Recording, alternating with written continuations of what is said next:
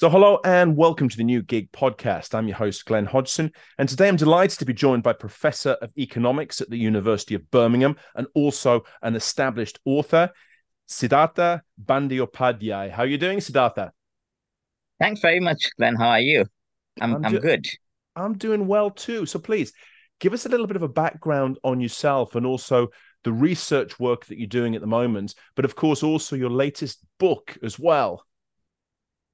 Great. Yeah. Well, thanks very much, Glenn. Well, as you said, I'm a professor of economics at the University of Birmingham, but more broadly, I like to think of myself as a multidisciplinary social science scholar, trying to understand and in some cases also hopefully uh, get some answers to some of the pressing social science questions or social and economic questions. Yeah. And of late, I've worked a lot around issues in crime, justice, and policing, issues around workforce transformation, mental health, and sort of working with a team of psychologists, people in public health, and trying to understand the connections between the various disciplines to look at sort of wicked global and national problems. Yes. So for example, not everybody would kind of draw the connection between, for example, mental health and say domestic violence, for instance. Trying Right. to find these kind of connections and understanding, sort of what, if you like, broadly what drives a human behavior, and how can we have a globalized world that is also equitable. And Yeah. that sort of, you asked me to talk about the book, that sort of sparked off, if you like, this collaboration with Ovik Chanda. So Ovik and I, long-time friends, undergraduates together. Yeah. We were talking on Zoom during COVID when we all stuck at home. And one of the things I was pointing out is that uh, a lot of people who rely on their networks at work to, sort of get sustenance in terms of kind of driving them. Now, there was one network which was totally cut off from them, or at Yeah. least quite strongly cut off from them. And what was the impact of that on the mental health? I mean, would we have a sort of pandemic of, after the pandemic where, people would suffer a lot and there would be this Yes. mental health issue? And Obik said, well, that's really interesting because I was thinking of this book around the future of work, which Right. I would now have to revisit because of the pandemic, almost to tear out Yeah. all my old ideas and start afresh. And would you join? And I don't know, in a mad moment or a good moment or a bad moment, I said yes. And maybe it surprised both of us and we got going with the book. Yeah. Um, I mean, I can stop now and can ask me specific questions about the book, or I can describe in a couple of sentences about the book. It's Yeah, well, I mean, please do describe a little bit about the book. It's a fascinating read, and people who haven't looked at it, I'll put the links in the description as well, so people know where to find it. But it really is a fascinating, not just an academic overview, but it's also looking at the practicalities and the operational aspects around this as well, which I think is really, really interesting, and is something that could be drawn out for different markets as well. Absolutely, and I think that's why the collaboration is sort of so successful in a way. At least I hope it's successful because you have complementary skills. He was in Yeah, industry for a long time, an academic, but also somebody who likes to translate policy. I yeah, mean, very broadly speaking, the book is about the future of work, but in an era when work, worker, and workplace do not have to be connected in space. yes, So this is, previously, these three W's, so to say, would be together. You have a workplace, you have workers who go and do work in their workplace. yeah, But today we don't have to, and that links to other things which we can come to later about, the globalized economy and technology, which makes it right, possible to, this sort of weightless economy, this exchange of ideas. But what happens, for people during this transition? How do people adapt to this new style of working? yeah, Uh, how do you work in a place where, things are changing so quickly that, the things which you thought were really important at work and what you were trained in might turn out to be useless? How do you navigate this? How would a new entrant in the workplace navigate this? How do you look after your mental health in this? And basically, given this globalized milieu, and of course, there's a backlash against it. We can discuss it. How does the quote unquote new workplace be one where you can actually thrive? Because there's a lot of opportunity as well. So that's Yeah. sort of what the book is about. And it really offers kind of, that's why you call it a guidebook. How Yeah. do you thrive in this new workplace? Yeah, absolutely. And I mean, what is the role that we're seeing at the moment in terms of the impact of digitalization on jobs and the world of work, Siddhartha? Yeah, so I guess there are two things, right? So it's an apparent paradox, right? Because on the one hand, you see these really worrying reports from industry about millions of jobs being displaced. On Yeah. the other hand, the same reports tell us that there are so many unfilled vacancies. Yes. So why is it that, you have Yeah. this mismatch between demand and supply? Yeah. And I think one thing could be that, well, digitalization actually opens up a lot of new jobs, but there's a lag in the right people who are trained or equipped to handle this. So those jobs have to go unfilled. On Yeah. the other hand, of course, because of digitalization and new ways of working, some of the skills become obsolete and jobs become displaced. So I think that's Yeah. one of the effects. But at the same time, digitalization does open up these huge opportunities for working across borders, working globally, doing things which you couldn't before simply because, human beings wouldn't have the capacity or the time to gather that kind of data and draw these kind of links. But Mm, it's also, and I think one of the things which we often forget, we keep talking about firms, and the workers adapting to digitalization and technology. What about the consumers, right? I right. mean, what about, you have an aging population who are asked to do things, even something simple like banking digitally. Yeah. That's not how they have been brought up, right? So, how do they navigate this workplace, this digitalization, this digital revolution, and what can we do to make it supportive for them as well? Yes. Yeah, exactly. I think, and that is this idea of sort of a digital divide and a two-tier or even a three-tier society, which is something that really needs to be thought about and looked at to be addressed. Because yeah, we can't have sort of a percentage of the population, whether it's sort of the older people or people from different backgrounds, who don't have access to the technology and therefore the opportunities that are being presented here, Siddhartha. Yeah, no, absolutely. And as you know, the digital divide was sort of there for a while, but I think because of COVID, it's really become more prominent. So, for example, during the sort of forced homeschooling that Yeah. kids had for 2 or 3 years, there's a huge difference between an upper middle class or a rich family which had, the 3 or 4 laptops, all kinds of equipment that you need to learn digitally, Yeah. versus somebody with a bad internet connection trying to learn stuff on a not very good mobile phone. What's Yes. going to be the impact of this, not just in the short run, but in the long run, when you track this? Yeah. I think that's important. And also, what you talked about, the consumers, the elderly. I mean, they had to really navigate this new world, and they've almost forced to. So I think that's going to be really important, and it's not just the short term. I think I also worry a little about the long term impact. I mean, is it Right. just going to increase inequality over the long run? If you look 5 years down the line, would the opportunities sort of, or the difference in opportunities, would that be magnified as a result of this Yeah. digital divide having grown? Mm, yeah, absolutely. And I mean, there's one thing as well with you've got one foot in, of course, the academic world as well, and of course at higher levels of education.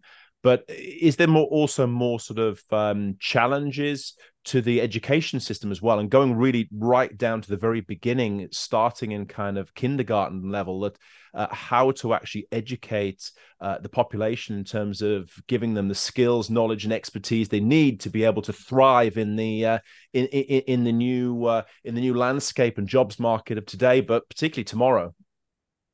Oh yes, absolutely. I mean, first of all, there's more and more evidence coming around the impact of uh, you know, your environment in early childhood. I mean, there are even people who are talking about, your childhood, even in the gestational period. So we know that early Yeah. childhood definitely has an impact So and during COVID, obviously, the environment was very different across different families and different neighborhoods. Mm, Um, Now, schools therefore have and universities therefore have like, if you like, almost special duty to see whether they can kind of close this divide that had almost developed because of the shock.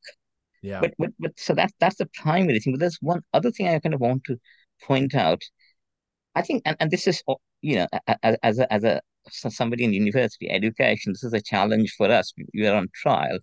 Are we of course. really in our curriculum equipping young people with the right skills? Because some of the great challenges in the world today, inequality, poverty, polarization, conflict, is the sort of traditional STEM education, which is excellent at problem solving and focusing. Is that enough for us to be able to make the kind of emotional and ethical judgments needed to be able to tackle these problems? And I think Great this is point. where universities have to understand that STEM Yeah. has to be combined with issues around emotional intelligence and building an ethical framework. So I think Mm, education really does need to adopt, and even within sort of STEM excellence, you see a huge difference between some of the top universities and those at the bottom. So I think, yes, we do have a challenge to both in upskilling existing STEM education, but also adding these elements of you know emotional intelligence and ethical, developing ethical frameworks. right. And this is a really important point as well, because we're dealing with new technologies, and it's not just a kind of a machine in the way, especially when we get into sort of the whole artificial intelligence space, machine learning, and generative AI as well. I mean, we're really going down a different field now, which is it's uncharted territory for a lot of people and a lot of companies, organizations, and individuals. But of course, the skills needed, as you say, with the ethics behind it to make the right decisions, so that the framework and the paradigm we're working within is the right one that's going to allow us all to thrive and flourish, as opposed to bring out unexpected consequences and further issues further down the line. Yes, absolutely, and this is where I sort of my work in the criminal justice and health sector have kind of opened my eyes so much to some of these issues. For example, we are using artificial intelligence or algorithmic decision making to Yeah. decide, who gets called for an interview, who Mm. gets bail, who gets the upper end of a sentence versus a lower end, or sometimes even a community sentence. So we are allowing artificial intelligence to make a lot of decisions. And I don't fall in the class of pessimists to say, oh yes, it's necessarily a bad thing, because there's also human bias. You can't compare machine bias to an unbiased human being. So Right. there Yeah. is. But the problem is, if the data, and this is sort of, there's this wonderful book around weapons of math destruction, if the data on which it is built or trained is biased, then what artificial intelligence can potentially do, and I say potentially because it can be corrected, do Yeah. is actually magnify some of these biases about, who gets in, the better jobs, who goes up the ladder, who Yeah. who who goes to jail and who doesn't. And I think that's the kind of challenge that, which is why data scientists need to work with social scientists and legal scholars to develop Yeah. responsible artificial intelligence and transparent artificial intelligence. You must know what's the model on which you're basing your decision. You don't just say, Right. oh, it's very complicated, it's a black box, we can't tell you. No, you have to be accountable, because you're Yeah. sending, you're making life-changing decisions for people. Mm, mm. Yeah, no, this is it. It can't be just saying, "Oh, you wouldn't understand it. It's complicated." Exactly. That doesn't wash anymore. Even if Yeah, it ever did, I don't know if it was the case, but it certainly doesn't now, in terms of these, as you say, life changing and society changing exactly. technologies, which are, you know, over the past few months, we're not even talking years here, but months, the progress and the development and the evolution that we've seen within the technologies is really gaining speed all the time as well. Mhm. Oh yes, absolutely. That's why I think somewhere in the book piece, each we say this is different. But I think we can really say this time is different because the pace of sort of evolution of technology is so exponential. And so one of the things sort of would say is that I think people need a more adaptable mindset rather than just, oh, technology, we skill ourselves, unskill, reskill. It's not necessary that all individuals or all organizations have to necessarily go after the next shiny technology. Yeah. What they should be prepared to do is develop the mindset to say, well, look, we have to adapt. We have to, maybe what we learn today may not hold tomorrow. We have to learn new things and do, and if we work with people who do things in a new way, we have to adapt to that. I think that's where, things around emotional intelligence, resilience, and all these kind of things come Yeah. in, because that's not the normal minds we work with, right? Yes. Yeah. Yeah. No, it really isn't. And I mean, Siddhartha, you were talking a little bit before as well about the whole idea of globalization. Of course, the rise in anti-globalist sentiment as well, and this is also something that comes out in the book. I mean, can you say a little bit more about that in this context? Yes, absolutely. So starting with sort of the good part of globalization combined with technology have made it possible for anybody anywhere in the world to sort of, work and thrive in principle, right? So Yeah. so that's the whole idea again of the weightless economy, a world without borders, and some people, and that includes probably people like myself, thought, yes, this is it. This is, it's globalization is going to allow resources to flow to their highest valued use.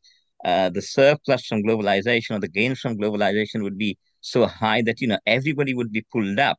Yes. Now, unfortunately, that hasn't happened because, like everything else, globalization has, you know, there are certain rules, and some of the rules are have been skewed towards certain groups of people, which has led to an increase in inequality, Yeah. particularly within country inequality. You mentioned before two-tier, three-tier workers. So Yes. some have really thrived and others have not. So even if absolute levels of poverty have gone down, it mostly has.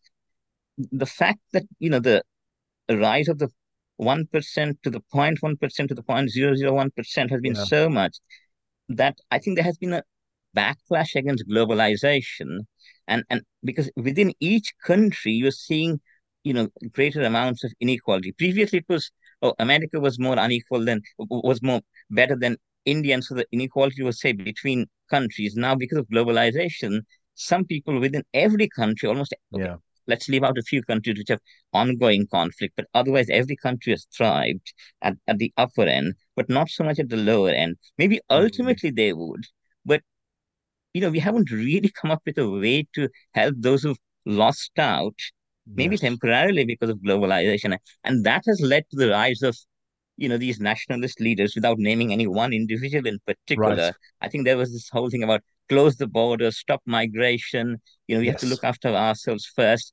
And the problem is that their remedies or their cure is worse than, if you like, the disease. Yeah. So I think I Yes. think I Yeah. think we have to understand, we have to make globalization work. We have to, have more equitable globalization. We can't just go back to having, borders and people not being able to trade in not just goods and services, but in ideas. So the Yeah. question is, how do we make globalization work for everybody rather than try to, artificially shut borders, which, Yeah. actually doesn't make a lot of sense anyway. You can't really, because you can't stop the flow of ideas.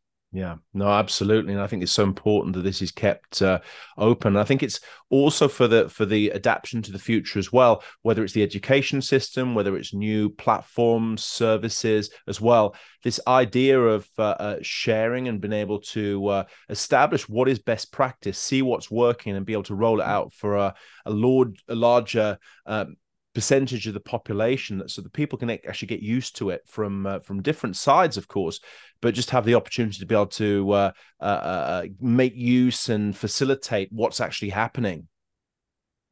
Yes, absolutely. And there's so much that you can learn from other both success stories and failures. Yeah. So for example, the sort of East Asian miracle that people talk about, often, at least if you look at some of the initial papers on this was like, oh, yeah, they opened up markets, liberalization, etc. That played a big role. You did Yeah. let markets.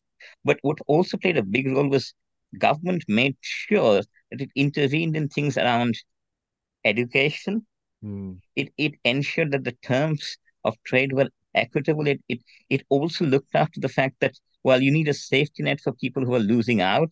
And that's Right. why you didn't have this backlash there when it globalized. So I think, yes, free trade does benefit the world as a whole, the sort of Mm. sum of, but not everybody is going to gain at the same time. And I think you do need some kind of intervention to, if you like, in a way, compensate the losers or make sure that they don't lose forever. So how do you handle that? And I think, education, as we mentioned before, is one of the big drivers of access and to a more equal world. It's a big driver of whether people will thrive. And I think if you Yeah. do those basics right, by as in a sort of functioning state, then of course you use the power of the market and the power of globalization Mm. to make it a success story. Yeah, absolutely. And I mean, I think we see some examples here in Europe as well, of course, countries like Finland and Estonia who have really focused on teaching, the teaching profession and education more broadly to really put resources, time, and effort to make sure that the population have the knowledge and expertise to be able to develop and make the most of any opportunities that may be able to arise. And I think that's an absolutely essential piece within this whole process. Absolutely. And I think if you look at some of the inequality, for example, in the United States, or even in the UK, I think inequality in education is a big issue. In fact, in the morning I was talking about issues around, um, the impact of, so people talk about the school to prison pipeline, right? So absence Right. from schools and things. Yeah. Yeah. But you see that there's this intersectionality which is important, because the kids who are absent from schools are also probably from areas where teachers and the school itself don't have resources to be Right. able to look after their needs. So that's the whole point. And that's why you see this huge thing in the UK about house prices going up, because of where the best schools are located. But Mm. really, what you want is that all schools should be good, or at least good enough. Mm. And I think Yeah. this inequality in access is increased inequality, for example, in the UK, definitely in the US. I mean, Right. so I think that's why, places like, as you say, Finland and Norway have done such a great job. Yeah. And just as an aside, and I think because they have, and they've also sort of taken on this role of, workplace training, actually businesses are far more willing to pay higher taxes. So it's not, Right. it hasn't necessarily disincentivized industry, because they know, well, the training needs of workers are taken care of. They come, we don't have to invest in that. And therefore, they trade that off and pay slightly higher taxes. So it's much more complex about, what kind of interventions uh, work, and how firms or private enterprise can work with government. Yeah. Absolutely. I think this is really sort of important points. And if I ask you, Siddhartha, to get your crystal ball out and look into the future as well, in terms of what's coming next in the future of work, and also some of the things that we should be looking out for. But of course, as individuals and consumers, what should we be preparing for as well to be able to make the most of the opportunities as and when they arise? So these are all the questions you actually wish you hadn't answered, because inevitably with change you will be wrong. So, but I think, but that's the whole point. I think in the book we do say we could have taken one of two, tax. We could have waited for the dust pandemic to settle and make more Yeah. sort of concrete predictions, or we just, while the data is still in flux, make a prediction. So let me go ahead and make some predictions anyway. Okay, so Please. first of all, okay, right. So first of all, we are sort of on the cusp, if you like, where the world can kind of fork into two different places. Yeah. One, we could be greater inequality, the rise of demagogues, democracy in peril, uh, global conflict. So that's one path. AI being therefore used as a tool of destruction. That's one part. The other part is, finally sense prevails. We go from we make use of the great opportunities that the globalized world and AI Mm. uses. But then, and I'm hope as an optimist, that's where we will. But for that, we need some of the issues that we discussed. Yeah. Investment in education, investment in building emotional resilience in workers, Mm. investment in looking after aging population. I think no leader wants to have a serious discussion about this. The population is aging, the dependency ratio is going up. We have to worry about how to pay for in the healthcare needs. And there will be some choices to make, but nobody wants to have a discussion about it. But if we do, I think we can come up with solutions. In fact, use the power of technology and AI and data science, Yeah. as well as our inner resilience. Sometimes, with all this discussion going on, we forget that as individuals, we do have that capacity to look to ourselves and try and thrive. But for that, we need to be able to have that mindset to be able to almost, you know, destroy what we've created. So if you think, no, this isn't working, let's recreate. So I mean, we sort of, I won't go into the huge details about that. We do have this little analog in the book in the end where we say, well, that's the mindset you need. You build this, you attach to it, and then you almost drown that because and then build again on a fresh canvas. And I think if we do that, Yeah. tools are there. You can succeed in this globalized milieu. And that's where I really, really hope we will go and not in the first scenario. I'm an optimist. I just hope ultimately that's where we will go. Yeah, no, I fully agree, and I think sort of being an optimist and proved wrong is better than being a pessimist and proved right as a starting point, anyway, Siddhartha. So I will join you on that one as well. But it really has been fantastic to hear your thoughts and insights on these crucial topics, and hope that you'll be able to come back and revisit some of these themes and talk about the developments and progress that's been made. It's been a pleasure, Glenn, and yeah, I'll look forward to having more discussions with you. And thanks for having me. Thanks very much indeed. Thank you.